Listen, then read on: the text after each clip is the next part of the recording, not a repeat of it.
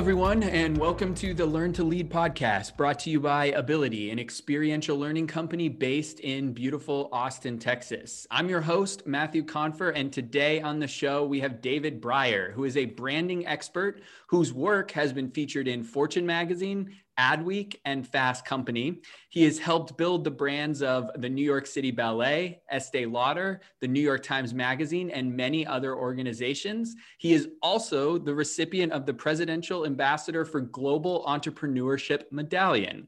Thanks so much for joining us today, David. Absolutely. Thank you so much for having me. I'm going to kick us off with your LinkedIn profile, which lists you as the, and I'm quoting you here, the slayer of the mundane and the liberator of awesome. So when somebody asks you what you do on a daily basis, how would you respond? Well, what I would tell them is that I help companies, I save companies from the fate of predictable, mundane oblivion. You know, because the thing is that so often, too many companies are doing the predictable. They're doing the what we've always done, quote unquote, game, and not actually reevaluating newly the changing landscape that is ever increasing. And so that's what I do is I really help them own their story, own their relevance, and usher in the revolution that they should be ushering in. Because if anybody's in business, they got to be disrupting something. Otherwise, why the heck are they doing it? Really interesting. So you talk a lot about transforming into the brand that you need. My assumption, my gut from watching some of your work and reading some of your work is the first step is really to understand the brand that you have now as a professional, as an organization. How do we do that level of investigation? What should we be looking for to figure out where we're at now and maybe where we're missing the mark? Well, the most important thing is whenever a brand is looking at, well, kind of doing an assessment, usually they're looking at one side of the conversation, which is theirs. They're looking at, what are we saying? How are we defining ourselves in the world? What's our mission statement? Blah, us, which is completely wrong. It's like, that's one part of the conversation. It's a smaller part of the conversation. The bigger part of the conversation is, what's all the other noise of those other players in our space? And what are they doing to pollute the space? What are they doing to confuse the space? What are they doing to level the playing field that we need to be aware of? Because how are we going to define a unique voice if we don't know all the noise that's already going on? I think by your very nature, you operate in a field that is constantly changing and has maybe changed even more so in the past 5 than the preceding 5 before that. What changed in the world of branding, in the world that you operate in, has surprised you the most in the last few years? The fact that people, when they start having access, I find that there's free access to things, to new shiny objects, I think seems to trump judgment. And what I mean by that is, there's a new social platform. We can jump on that. Let's do that without going, good. What are we going to say? Do we have something valuable to add to the conversation? It's kind of like getting, we have free tickets to go to this, to go to this place. Now, the next question would be, is that a place we are actually would we want to go there if we had to pay for it, right? In other words, does that make sense in our lifestyle, in our needs, and our wants, and our aspirations? Or are we so blinded by the free and accessibility point?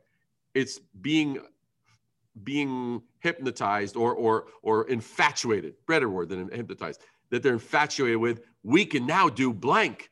Now let's look at it. Does that blank fit in with what we should be doing? How did you originally get so interested in this field? What was the process that you used to find your why? Did you stumble into it? What did that look like? Well, you have the advantage that your listeners do not. You see my office behind me. A lot of what you're seeing is artwork from my life, right? Even a painting that I'm pointing to you right now of George Harrison. I did that when I was 15, 16 years old. So my entire life has been about creating things that engaged the senses, that made one stop and go, whoa. So that's always been a thing. And it really was, as far as specifically moving into the area of design and branding, that was in my last semester actually of college, where I saw a publication that opened my eyes. I'd never seen a publication like it, and that exposed me to the craft of design, to the craft of art and message and words. All of us are on this journey to kind of figure out where we fit and where we can be successful. What would you tell that younger self about what maybe you over-indexed on and what you didn't spend enough time on early in your career, that if you could have it back, you would spend more time there, or you wouldn't worry so much about XYZ? If I were to sit down and mentor myself, my younger self, I would say, okay, here's the deal. I know that you really have remarkable talents to give and to share with the world. Those are not more important than the remarkable talents that others have to give in the world, and specifically those of your clients. So don't be over focused on what you're doing at the expense of being equally focused on what clients are doing, their value, and how to empower them, not just looking at how to up your game, but how do you also simultaneously up the game of your clients and such.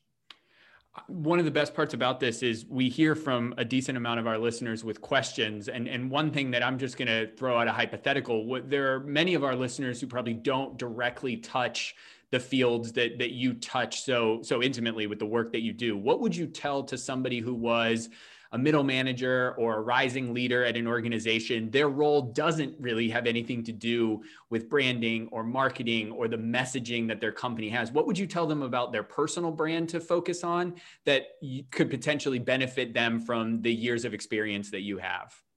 Well, anytime I hear anyone negating themselves in any way, I whip out my ninja sword and I slay it right there.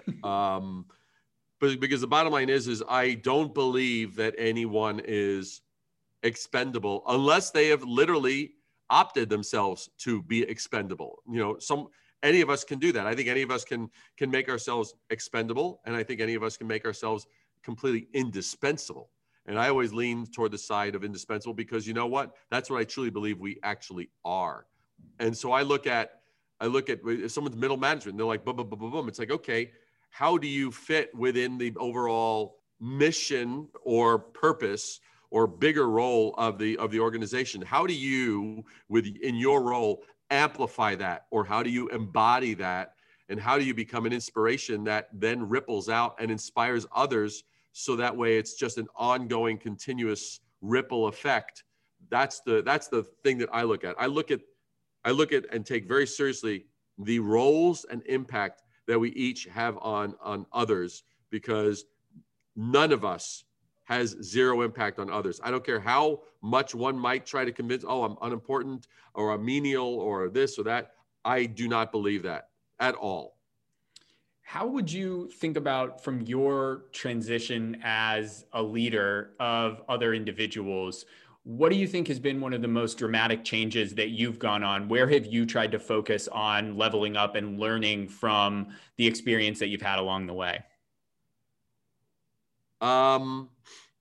Challenging anytime anytime. Like, for example, I'll give you a perfect example.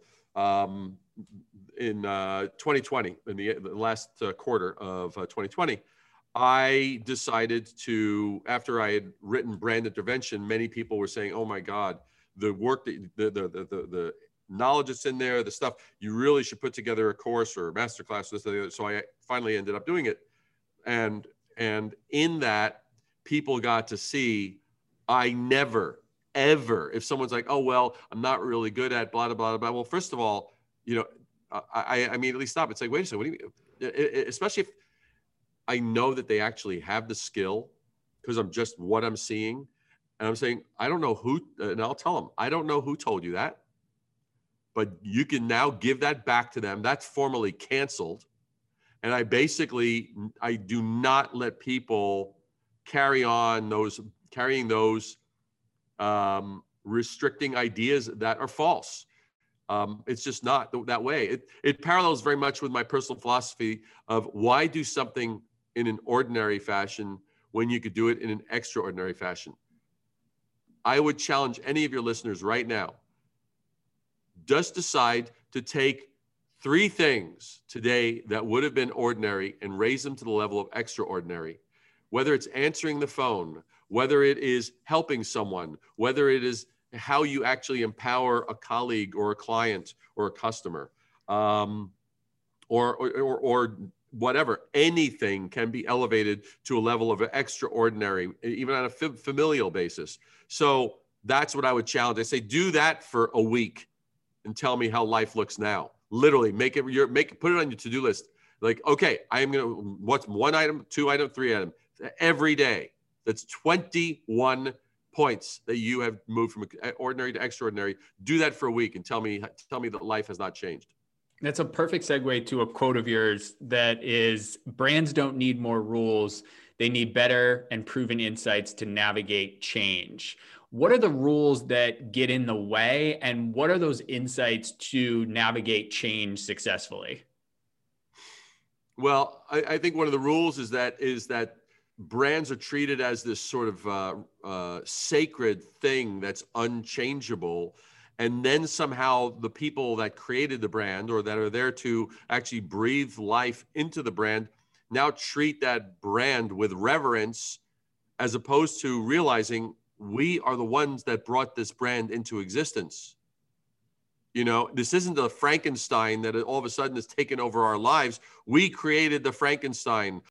The rule that people fall prey to is, well, let's not do this, let's not do that. And of course, there are things you're not going to malign your brand with the wrong colors, the wrong language, the wrong this, the wrong that. But just because you have those parameters does not mean it's restricted. There's an incredible amount of freedom, because every brand, the insight is that every brand is very fluid if you truly understand it. What are people, in your estimation or your observation, just not prepared enough for in your space in the next few years? What do you see on the horizon that potentially is going to trip people up if they don't spend enough time preparing for it? Connecting brands with humanity. I think that is a very misunderstood and very underappreciated ability. You've got to be able to understand humanity, the role that people play. We know brands are created by people. Brands are embraced by people. People are the starting line and the finishing line of the brand journey. And yet some people end up somehow they overlook that and they think it's about the transaction. So that's the thing I would say is never, ever, ever overlook the humanity aspect. As a final question, before we shift to the rapid fire questions, what are you the most curious about right now? And it can be something in your space or it can be something outside of your space. Most curious, that's a tough question, because it's my job to be always curious. I mean, that's my job. I mean, I've got to be curious. If I don't have curiosity, if I am not all in on like, why, and then why not, and challenging and questioning and embracing and disrupting, I'm not there. So I don't know how to answer that beyond that. I'll rephrase in a different way. How about if I gave you an extra 10 hours a week to dedicate to your role, your business? Where would you most want to spend those 5-10 hours? Well, I would definitely take a percentage of it, and I would probably add a third to half of those hours spending time with my wife, who I love and value, and I feel that our time is not as much as I would like. Because of work demands. So that's one thing for sure. And then the other would be continued personal growth. Because to me, I find that personal growth and personal awareness is the foundation of so much. You know, it's kind of like when I talk to people and I say, look, here's the deal. you need, people will only appreciate the things that they've been able to inspect for themselves, right? It can't be, something can't be valuable to you if I say it's valuable and I now tell you, you must think it's valuable. That's never going to fly, right? But if I got you to inspect it, to review it for yourself, take an honest look and look at it upside down, the right side up, this side, that side, really play with it and all of a sudden you go, wow. And you can then appreciate it after that inspection for yourself. That's power. And I love that. I've really appreciated this conversation. That's a perfect spot to shift us to the final two rapid fire questions that I ask all guests. And the first one is, if you could describe your leadership style in one word, what would that word be? Empowerment. And the final rapid fire question is this: what is the best piece of advice that you have ever received? The best piece of advice I've ever received is probably look, don't think, which means actually look and observe. Some people start to look at things and start to prematurely categorize and label and, oh, this is this, and come to conclusions and stuff like that. And they've never actually finished the actual job of looking. They instead have jumped into, now coming up with preconceived notions and conclusions and ideas and this and that, the other, blah, blah, blah, blah, blah, when it's premature. So look, don't think is probably the best, most practical thing that I've ever actually, that's impacted me. Well, looking, don't think is a wonderful spot to close us out. Where can our listeners find out more about you, David? Well, they can certainly visit my website, which is Rising, RISING, Rising Above the Noise. And there's like tons, I share a lot of things there that I don't share on other platforms. Certainly you can hit me up on LinkedIn, and you can check me out on YouTube, Instagram, and even Clubhouse. We're literally starting a brand new thing. I know Clubhouse for a lot of people, seems to be a very welcome place for actual dialogue. And you're just starting a brand new thing. Well, for business rebels, it's the Business Rebels Club. And it's actually launching within a matter of a few days from now. So it's actually very exciting as well. But definitely Rising Above the Noise is a great place to start, as well as buying my book, Brand Intervention. That's a powerhouse thing for anybody that wants to know branding to their core. Well, thank you for all the great insight, and thank you to all our wonderful listeners for joining us today. If you enjoyed today's show, we would love a rating and review in your podcast app of choice, and we truly appreciate it when you share our show with your network. You can find me on social media at Matthew Confer. You can find our show on Instagram at Learn to Lead Podcast, and you can find our organization at ability.com. Be sure to subscribe so that you get our next episode, and I want to thank all of you for joining us on the Learn to Lead podcast.